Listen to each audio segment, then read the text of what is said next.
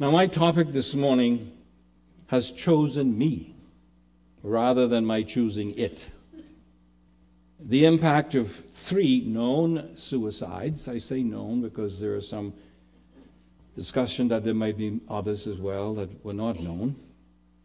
But the impact of 3 known suicides in our community within the space of a week, his impact upon Bahamians, including Christians, has been profound. We are receiving telephone calls and emails from Christians concerned about this. And they're asking such questions as, can a Christian commit suicide? If a Christian does commit suicide, does he or she lose their salvation? Is suicide the unpardonable sin, or at least a unpardonable sin? Now, I answered some of these questions on Talking It Through Biblically on ECB on Thursday, and I might do so as we go through the message or at another time.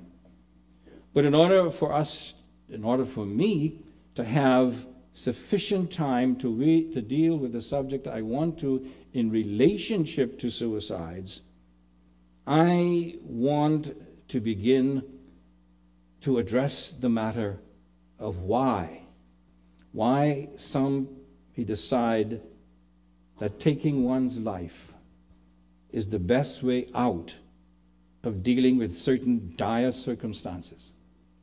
And I want to deal with what we as believers can do to prevent it from happening among members of the incredible body of Christ here at Calvary Bible Church. Don't think it cannot happen. In fact, I understand that at least 2 of the people who committed suicide were professing Christians involved in ministry.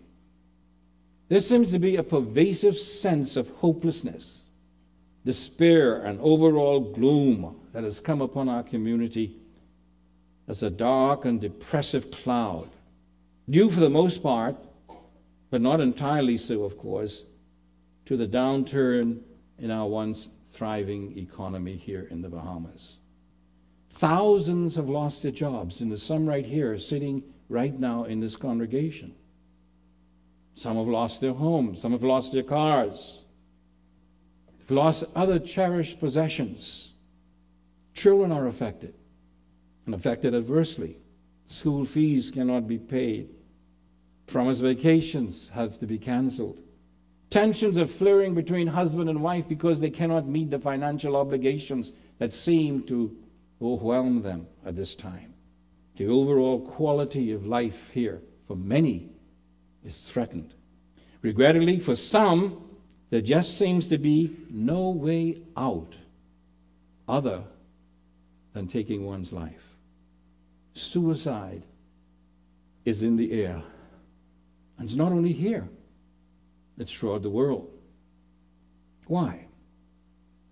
Well, all professionals in the field agree that, and I quote, suicide may occur for a number of reasons, including depression, shame, guilt, desperation, physical pain, emotional pressure, anxiety, financial difficulties, or other undesirable situations. End of quote. Another quote. Suicide is sometimes interpreted in this framework as a cry for help and attention, or to express despair and the wish to escape rather than a genuine intent to die. Most people who attempt suicide do not complete suicide on a first attempt. Those who later gain a history of repetitions have a significantly higher probability of eventual completion of suicide. End of quote.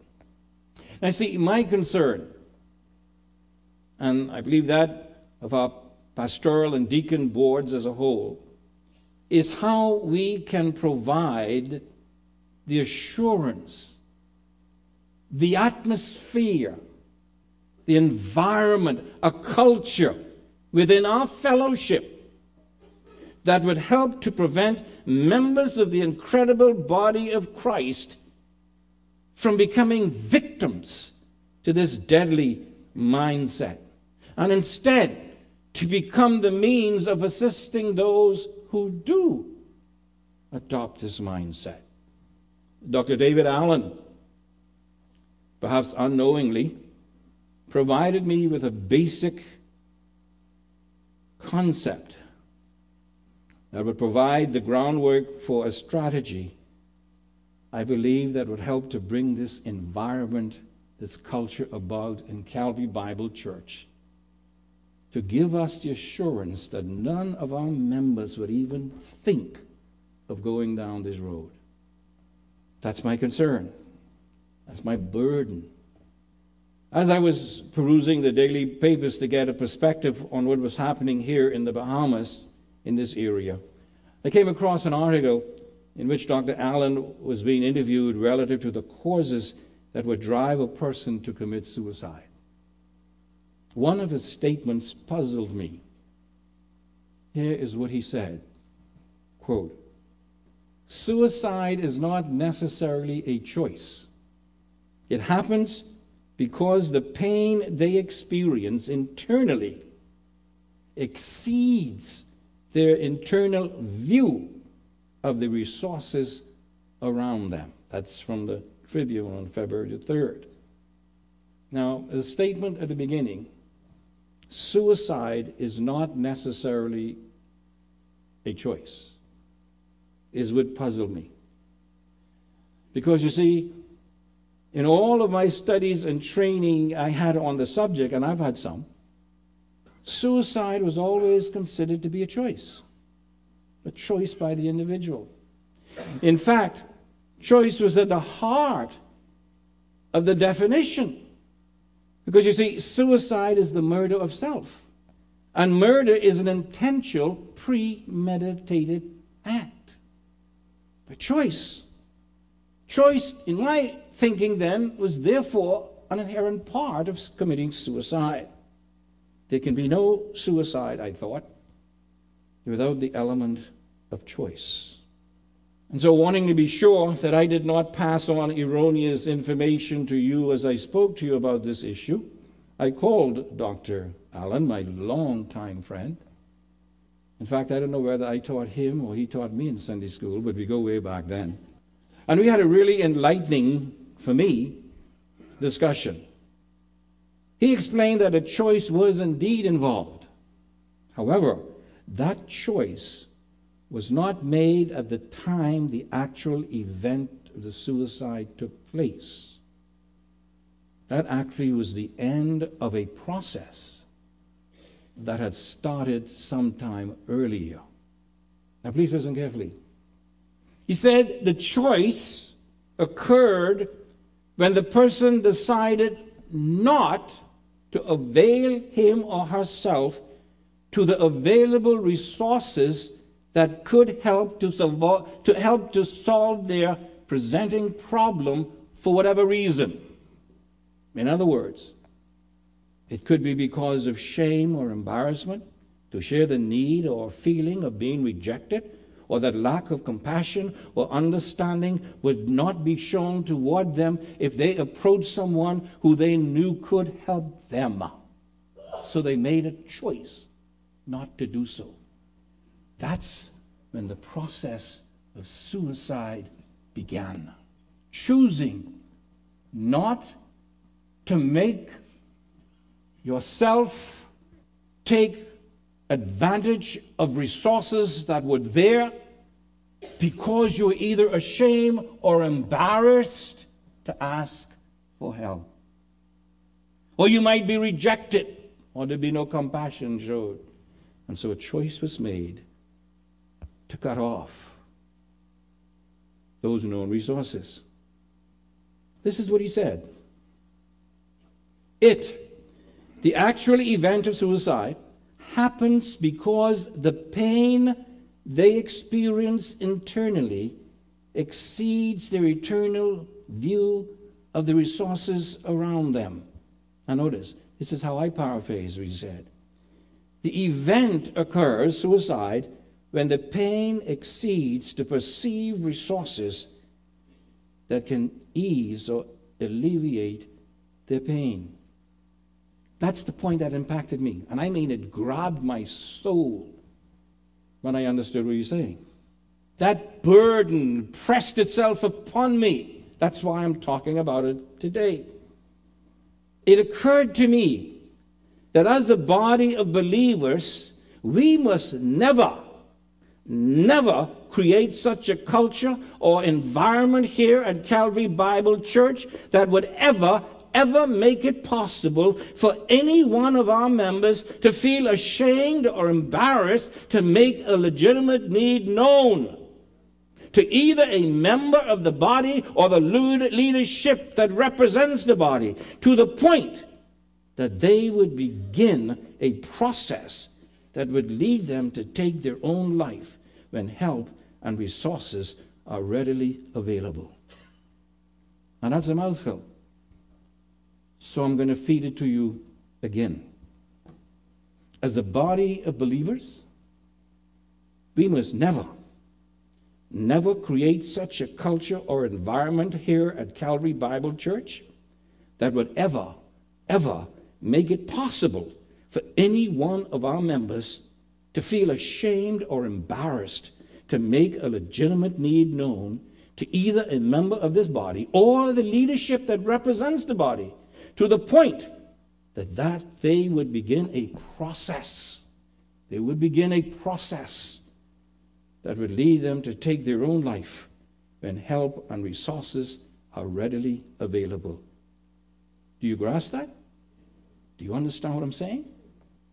Now, on the flip side of this, we should have such a loving, caring, and sensitive attitude toward one another that we would be able to readily detect pressing concerns on the part of the members of the body.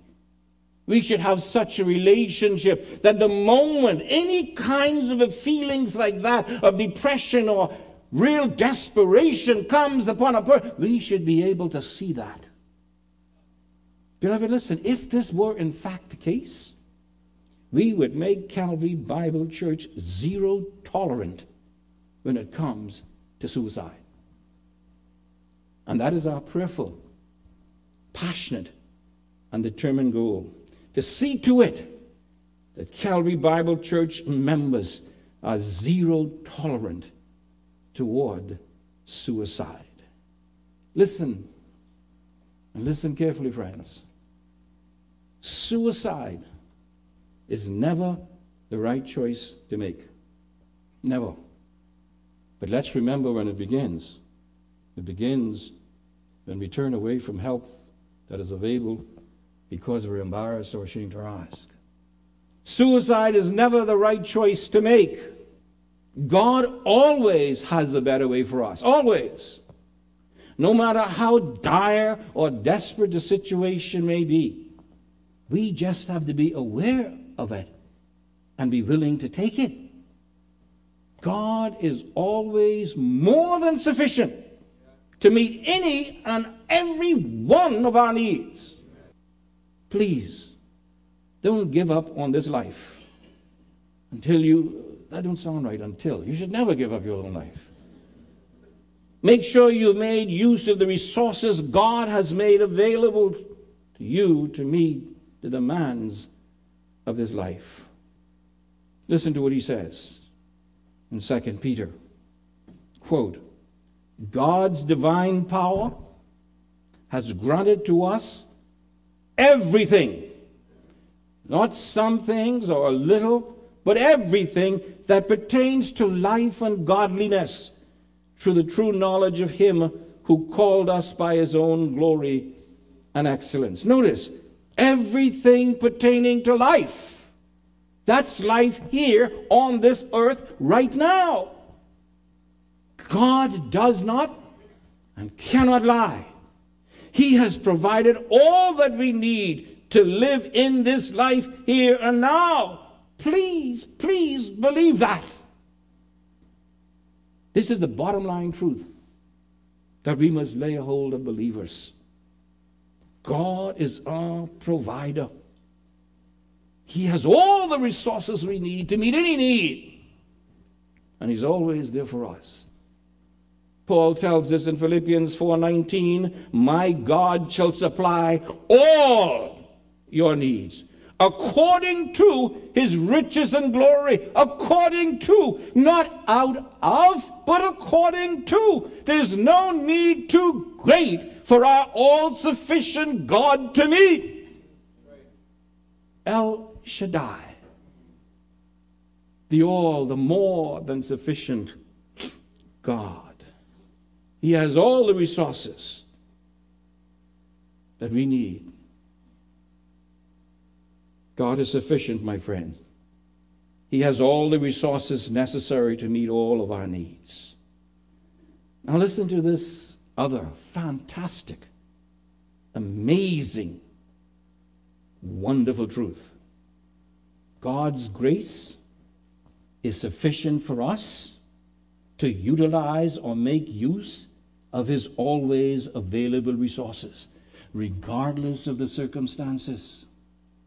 He is there to provide, and when things get tough and difficult, he gives us grace that enables us to take hold of these resources even though we have difficult times. It's his grace.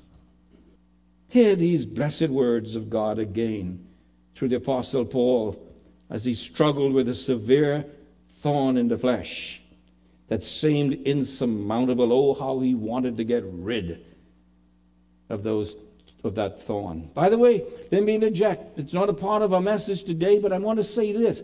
God does have a purpose for suffering. He has a reason, a purpose for us to go through difficult times. Paul is going to explain that here. He prayed. Seems as though God wasn't answering his prayer. And you know something? He was right. He prayed. Notice what he says.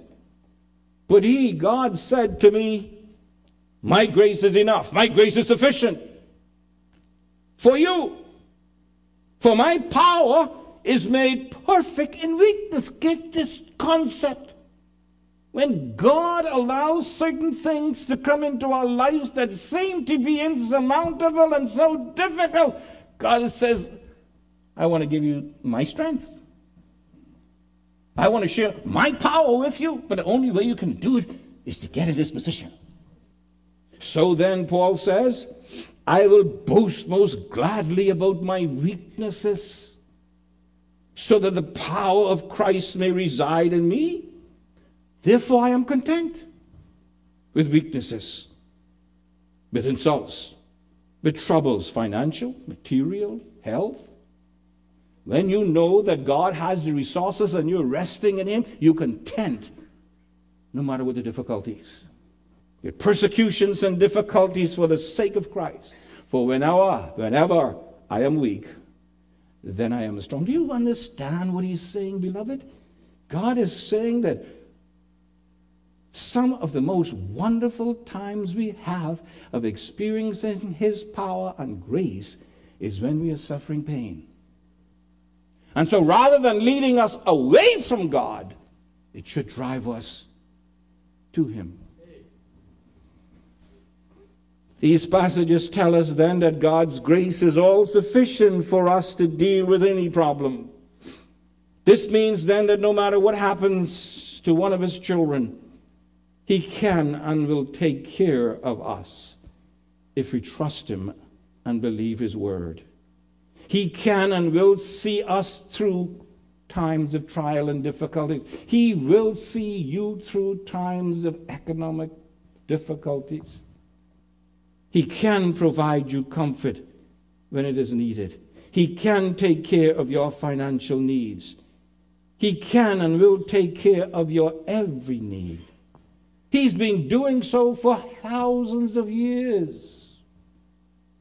He's taken care of his children's needs again and again and in the most desperate situations. Millions could testify to the great things that God has done for them in the midst of difficulties, in desperate times. God is sufficient to meet our material needs, to give us groceries, to give us clothes. You remember the children of Israel in Exodus 16 and 17, the story is told. They wandered in the wilderness for 40 years. But you know something? They didn't have to worry about clothes or shoes or food. God provided it, didn't he? He took care of their needs. He can take care of our needs today as well. Do you remember Elijah in 1 Kings 19? Elijah was fed by an angel after the battle with the false prophet. He sent an angel. He was hungry. He needed grocery. And God sent an angel with the bag.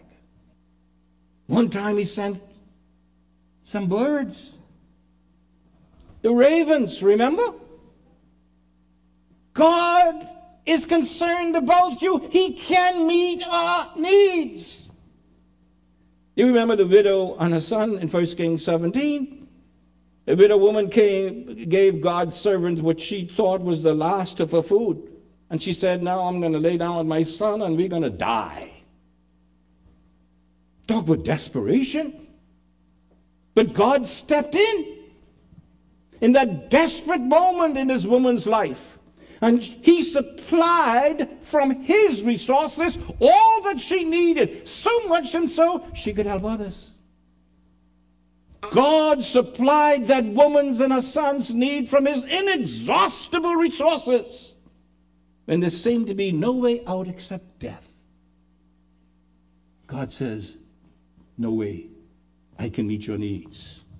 He has the resources to meet your needs. Remember Elisha? The widow on the oil. She thought too that was all. She couldn't give. But you know what God did with that oil? It just flowed and flowed and flowed. God's inexhaustible resources met that woman's desperate need. She was willing to serve him right to the end. And God stepped in. When there seemed to be no way out but death, God, I say, has the resources to meet your needs. You remember Jesus? Jesus feeds those who follows him. You remember in Matthew 14, the crowd followed him for a whole day. And they were hungry and had nothing to eat. You remember that? Nothing to eat. Jesus worked a miracle. Out of his inexhaustible resources, he fed the hungry multitude. He gave them the groceries they needed. He did it then. He does it today. He's done it for others. He can do it for you. But you've got to trust him. Remember the story of George Mueller? He founded an orphan's home. And he told many stories where he and his children would gather around the table and give thanks for the food that wasn't there. But when they opened their eyes, the food was there. The knock would come and the food would be supplied. That's God. That's God. He did it then. Don't you think he can do it now? Here's God's promise for us today. Matthew 6. Therefore, I say unto you, take no thought for your life, what you shall eat or what you shall drink, nor yet for your body, which you shall put on. Is not the life more than meat, and the body than raiment? God's resources are more than sufficient to meet our every need. But there's another person that God has supplied needs for. That's me. Let me tell you a story. I've told it to you before, but I'm trying to show you that God meets the needs of his people. He's been doing it for years. That's what he's there for, the all-sufficient God. I believe God called me to Moody Bible Institute. I left here on BOAC. You all don't remember what that is. With a little small cardboard suitcase, no bigger than some businessman's briefcase. Everything I had was in there. I had just a couple of dollars. Enough to buy a ticket, bus ticket, to take me from Miami to Chicago. First time I ever been in the United States of America. First time I ever been on a plane. So here's this little island boy walking down with the big street there in the main Flagler. Yeah. These big buildings, I was walking around like this. With my suitcase, everything I owned in my hand. Mr. Roberts met me. Alan Lee, what you doing here? I go into Moody. Moody? It's cold up there. They got snow up there. What? You got any coat? No, I ain't got no coat. Come here, boy. Takes me into this fancy store. Buys me a cashmere coat. All the way down. So big, I couldn't fit it into my suitcase. Let me tell you something. That was God sent. I still have that coat. In fact, I used that coat all through Moody, through Trinity, through Dallas Theological Seminary. I used that coat that God supplied through Mr. when I had nothing.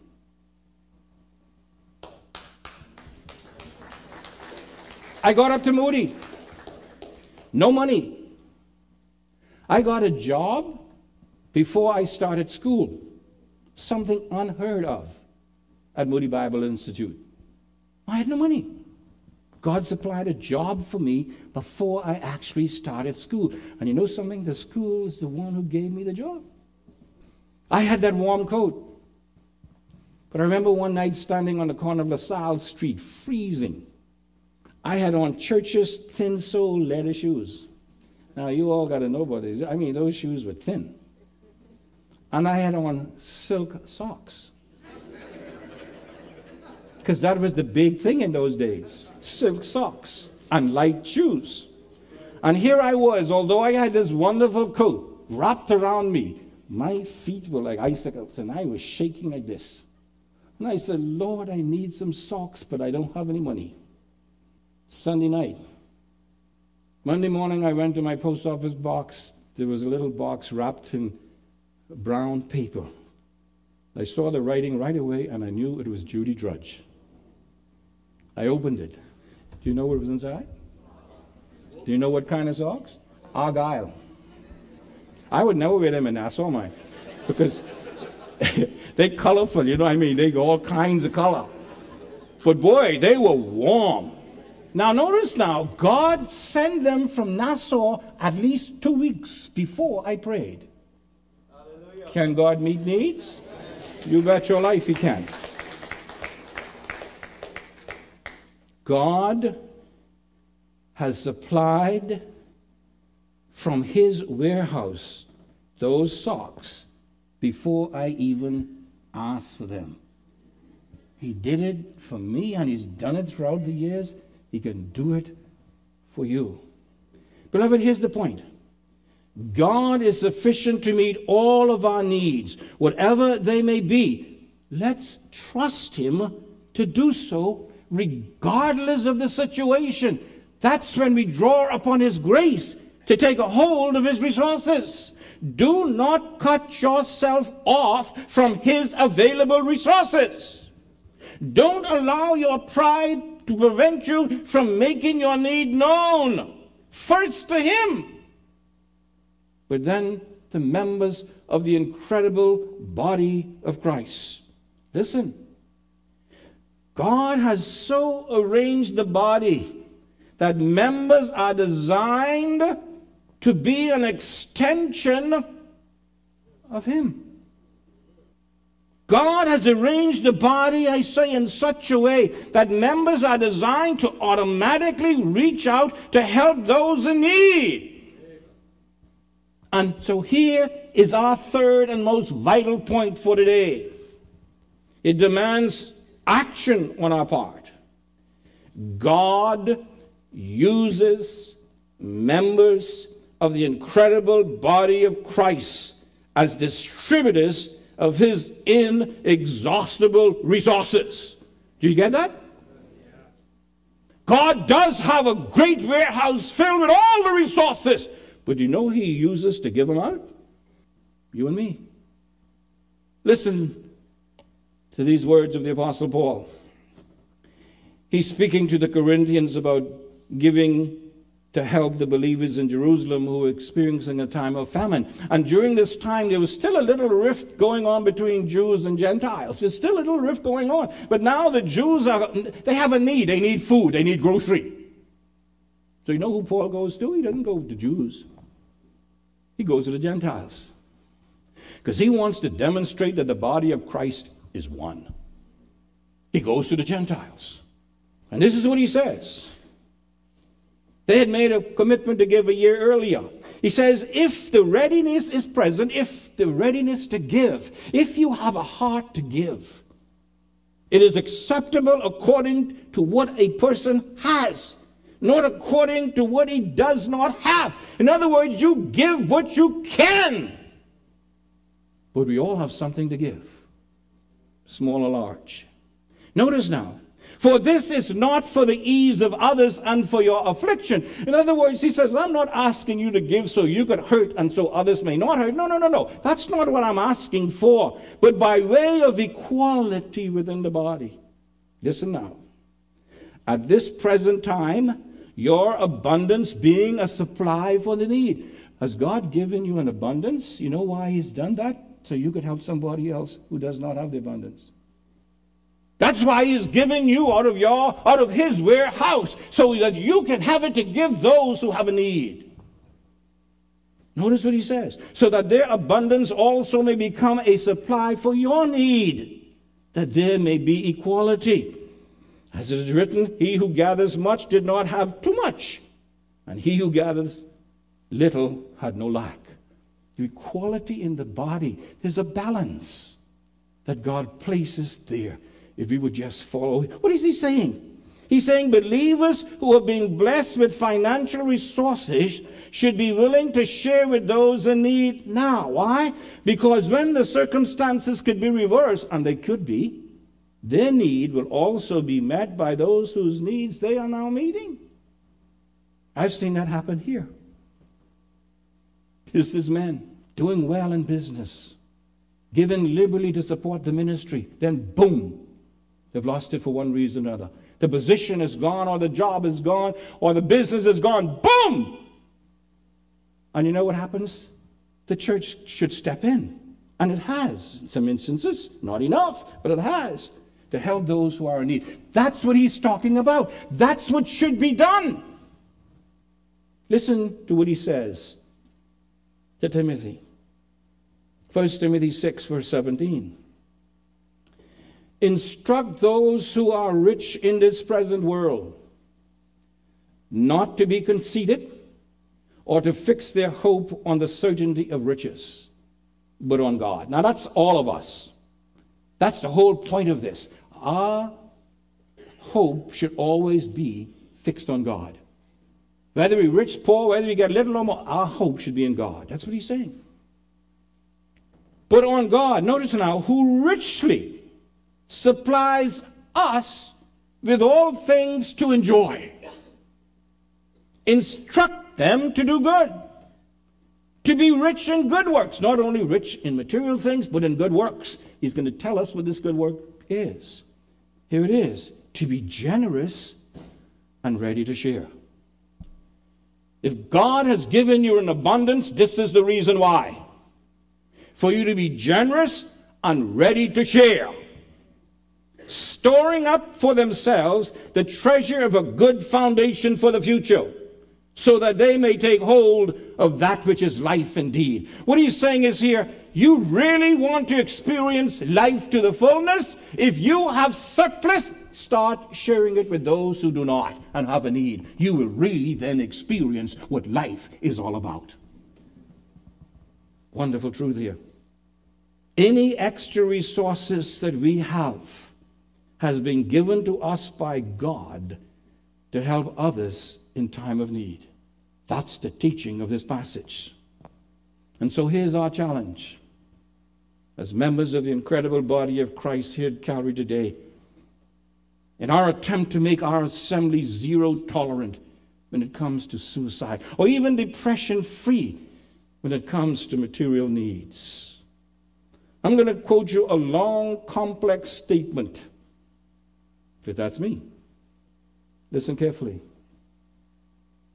We must enter into the joyous and exciting experience of being God's conduits of blessing to those who are feeling emotional, spiritual, or psychological pain due to financial or economic reasons, by creating a culture within our assembly that encourages rather than discourages those who are hurting to reach out to us for assistance. Didn't I say it was a mouthful? Let me give it to you again. We must enter into the joyous and exciting experience of being God's conduits of blessings to those who are feeling emotional, spiritual, or psychological pain due to financial or economic reasons, by creating a culture, an atmosphere within our assembly that encourages rather than discourages those who are hurting to reach out to us for loving assistance. To put it simply, we must demonstrate our love and concern for one another in such a way that no matter the problem, the situation, each and every member here will spontaneously, automatically, and joyfully reach out to one another as an extension of their first reaching out to God. You turn to God, you turn to us, because in one sense is one and the same thing, because God says, I'm going to minister to you through my body. We must be ready and joyfully both seen. We must be readily and joyfully both seen and embraced as a safe haven for hurting people in our assembly. A safe haven. People must feel that in their bones. It's safe to be here, regardless of my pain. We must regard what God has blessed us with as belonging not only to us for personal and selfish use, but to all members of the incredible body of Christ who have a genuine need. Now, I say genuine because there's some people who still want to scalp us, you know. I fool. All right? I fool. I'm talking about genuine need. In the words of the King James Version of the Bible, we must not close up our bowels of mercy by withholding material and financial help and resources from those in need if we are able to meet that need. Now, in order for us to put these into concrete action, we have two suggestions. Number one, first, the provision of counseling assistance. All of our pastoral staff are here at your disposal. If you're facing any kinds of problems or difficulty, you just want to talk, you just want advice, we are here. All of our pastoral staff. We've spoken to them about this already. They're willing and they're helping. Of course, we cannot meet all of your needs, but those that we can't, we will try to direct you to people or institutions or whatever it is that you can get it. The kind of help you need. If you need counseling help, Christian Counseling Center is there. Call Christian Counseling Center. Speak to Pastor Arnett. Don't worry about the finances. He'll pay all the charges. No, I'm serious here. If you're hurting and you're paining, Pastor Arnett and all those there are ready to help you. Don't let anything about fees stop you. Understand what I'm saying? We want you to know that we're there for you to discuss, to talk. In this connection, if you have any kind of ability in financial planning and so on, and you can help in this area, please let us know, because that's an area of need as well. And be willing to share that with the people of the body of Christ. But we want to go further than that as well. I met with the incoming chairman and co-chairman of the deacons, and we discussed, as we were talking about other things, we discussed coming up with some kind of a strategy that will provide financial assistance to those who have real critical situations that we could draw upon. And we talked about it. And we're still looking for a way to have this done on an ongoing basis. But we thought that it's important for us to do something immediately. So we decided that we would begin a fund. I don't know what we're going to, well, we do have a word for it. I do have a name for it temporarily. But it decided that we would immediately begin a volunteer program to encourage members to give to a fund from which the deacons would be able to draw to assist those with critical financial needs. It will be in the hands of the deacons. They will do the evaluation. They will do the examination. If you say you need help, we're going to look into it. But we want to set up a fund to help in this assistance. And we are going to give you now an opportunity to share in the joy of giving to meet the needs of needy saints in connection with the present downturn in our economy. The deacons have already started, and we have $1,000 already in the fund. We want to provide our people with a concrete and visible means of demonstrating our love and concern for each member of the body in order to give the assurance that we do care and that they are loved and that they can reach out to us unashamedly and without embarrassment. We want every member of this body to see our love for them in order to provide a sense of belonging and full and complete acceptance.